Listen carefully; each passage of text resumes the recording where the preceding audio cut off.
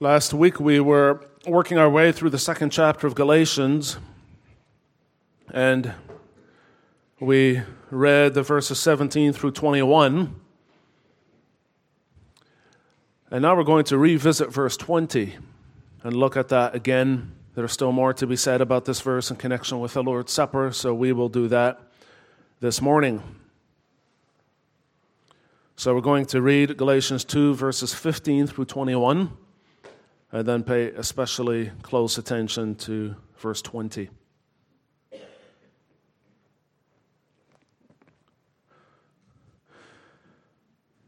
We ourselves are Jews by birth and not Gentile sinners.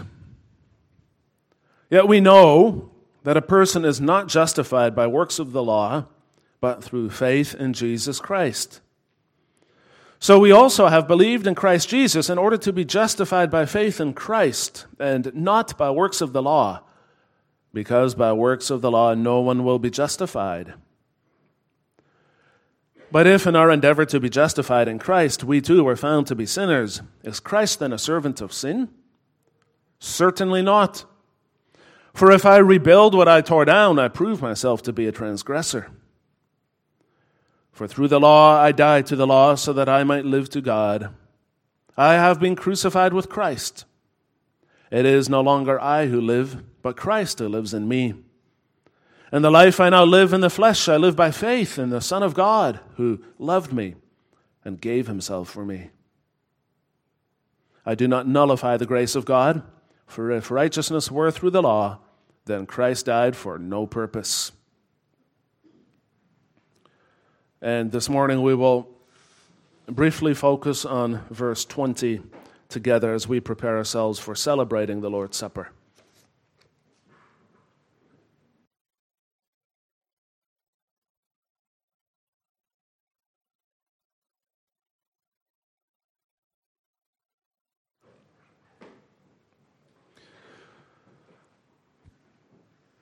Beloved congregation of our Lord Jesus Christ, these past few weeks we have been working our way through Galatians. And it's been an exhilarating journey. It's exhilarating to go back to the basics of your faith, to revisit that which you know and to be confirmed in it again. It's very easy to be lost in details when you get into a book like this. From that perspective, it's been hard work. Hard work to get in really deep to understand what it means to go through all of those details, exhilarating but hard work. And so sometimes when you look at all these details, you get caught up in it and you lose the sense of warmth that also comes through so strongly in this letter, and especially in verse 20. There's real warmth in this text this morning, and we're going to try to recapture that together. It's the same warmth that you find around the Lord's Supper table, the same warmth that we will experience as we celebrate the sacrament this morning. So as we prepare ourselves for that, let's spend some time meditating on verse 20 of this passage in light of the Lord's Supper. And we do that by making a very personal confession. At the table, the Son of God assures me that he loves me. And we'll see that he gave his life for me, and he gives his life in me. Now, Paul writes, the life that I now live in the flesh, I live by faith in the Son of God, who loved me and gave himself for me. So the question is, when did Jesus give himself? And he did that on the cross. Paul already referred to that in the opening verses of this letter, in 1 verse 4, when he said that Jesus gave himself for our sins to deliver us from the present evil age. Jesus gave himself over to the wrath of God, to the judgment of God, and he did that to atone for the sins of his people. And that comes back in this phrase when Paul says that Jesus gave himself for me. Now, what makes this act of giving himself so remarkable is that Jesus did this before Paul or any of us believed him or loved him. Paul was not a believer when Jesus died for him. He was already alive when Jesus died, given his age as a young rabbi, given the amount of time it would have taken for him to study to get to that point.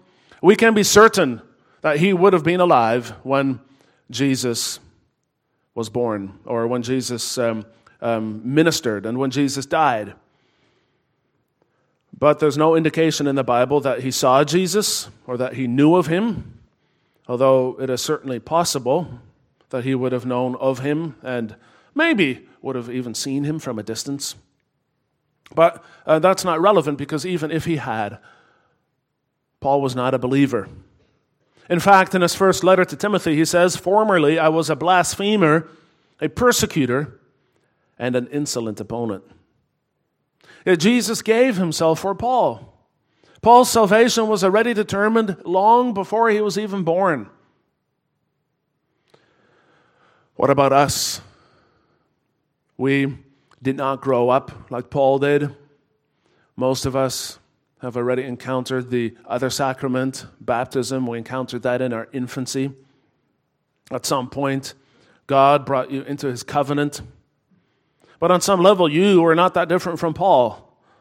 Like Paul, you received the great blessing of being brought up with the Scriptures, but you still had to believe them. You still had to make them your own. You still had to respond to God's covenantal promises in faith. So from that perspective, you were not that different from Paul. In fact, maybe you held on to your unbelief and ignorance. Maybe you put off your response to God's call. Maybe you were young and foolish, and you liked it that way. Maybe you lived a life that was outwardly respectable, but inwardly self-centered. Maybe you regularly drank too much. Maybe you engaged in dangerous driving or other foolishness. Maybe some of you still do. And those deeds are sinful. They were sinful then, and they are sinful now. Sin is always sinful. Sin always incurs the guilt of death. Sin always displeases God. Yet God extended grace to you. Over time, he worked in your heart. He assured you through his word that his death, the death of Christ, had become yours. He assured you that all the demands of God's law had been met in you and for you. He assured you, as Paul put it, that you were crucified with Christ. And that's represented in the bread and the wine this morning. The bread is broken. The wine is poured out. That represents the breaking of his body and the pouring out of his blood for you. As the form says, from this institution of the Holy Supper of our Lord Jesus Christ, we learn that he directs our faith and trust to his perfect sacrifice once offered on the cross. It is the only ground for our salvation. So you notice that word directs. He directs our faith and trust to his perfect sacrifice. We all get distracted from time to time. We all need reorientation. We all need refreshment, and that is what the Lord's Supper does for you. He uses the elements and he redirects your faith and your focus and your vision back onto the things that matter most. That's what he does. At the table, the Son of God assures me that he loves me. He gave his life for me, and he gives his life in me. In our text, Paul writes, "It is no longer I who live, but Christ who lives in me." He didn't just die so that we could be justified. He didn't just die to make us right with God. He also died so that we could be sanctified. He lives in us so that we can live for him, that our life can become more and more holy. In other words, he gives his life in me. Now, what does that mean? The form again puts it really nicely when it says, "For by his death he has removed the cause of our eternal hunger and misery, which is sin, and obtained for us the life-giving Spirit. By this Spirit, who, listen carefully, dwells in Christ as the head, and in us as his members, we have true communion with him, and share in all his riches, life eternal, righteousness, and glory." In other words, we are united to Christ by faith, and he actually lives in us by his Spirit. You still live in the flesh, as our text says. You're still in this life. You're still in this age. But you live by faith. And that faith is fed through the sacrament of the Lord's Supper. As the bread and the wine feed us physically, so Christ sustains us spiritually. This is not a metaphor. We have true communion with Him. We really share in His life. We really share in His righteousness. We really share in His glory. And all of this comes out of God's desire to be reunited with us. The Lord's Supper is not just a ritual. It is not just a free reform thing that we do out of custom or superstition. It is the table of the Lord. At the table, the Lord assures me that He loves us. He assures us that He loves us. And He shares a meal with us. A meal is festive. A meal represents God's goodwill to us. Nobody eats with his enemies. The table is for God's family. It's for His sons. It's for His daughters. It's for His children. As we have communion with Him, we also draw closer together. Even if you have differences with one another, whatever they might be, a sign of spiritual maturity is that you learn to accept each other as brothers and sisters in the Lord, despite your differences. And if these are differences that need to be discussed, then you make the effort to discuss them with each other. But we are united. The life we now live is a new life. We live by faith in the Son of God who loved us and gave Himself for us. So how can we not love each other? As the Forum puts it, for the sake of Christ who so exceedingly loved us first, we shall now love one another and shall show this to one another, not just in words, but also in deeds. And it says we, because nobody celebrates the Lord's Supper alone. We do it together this morning because we belong together. This is where we're meant to be. So come to the table. Come to the table. Believe what it says. Echo its words. At the table, the Son of God assures me that He loves me. He gave His life for me.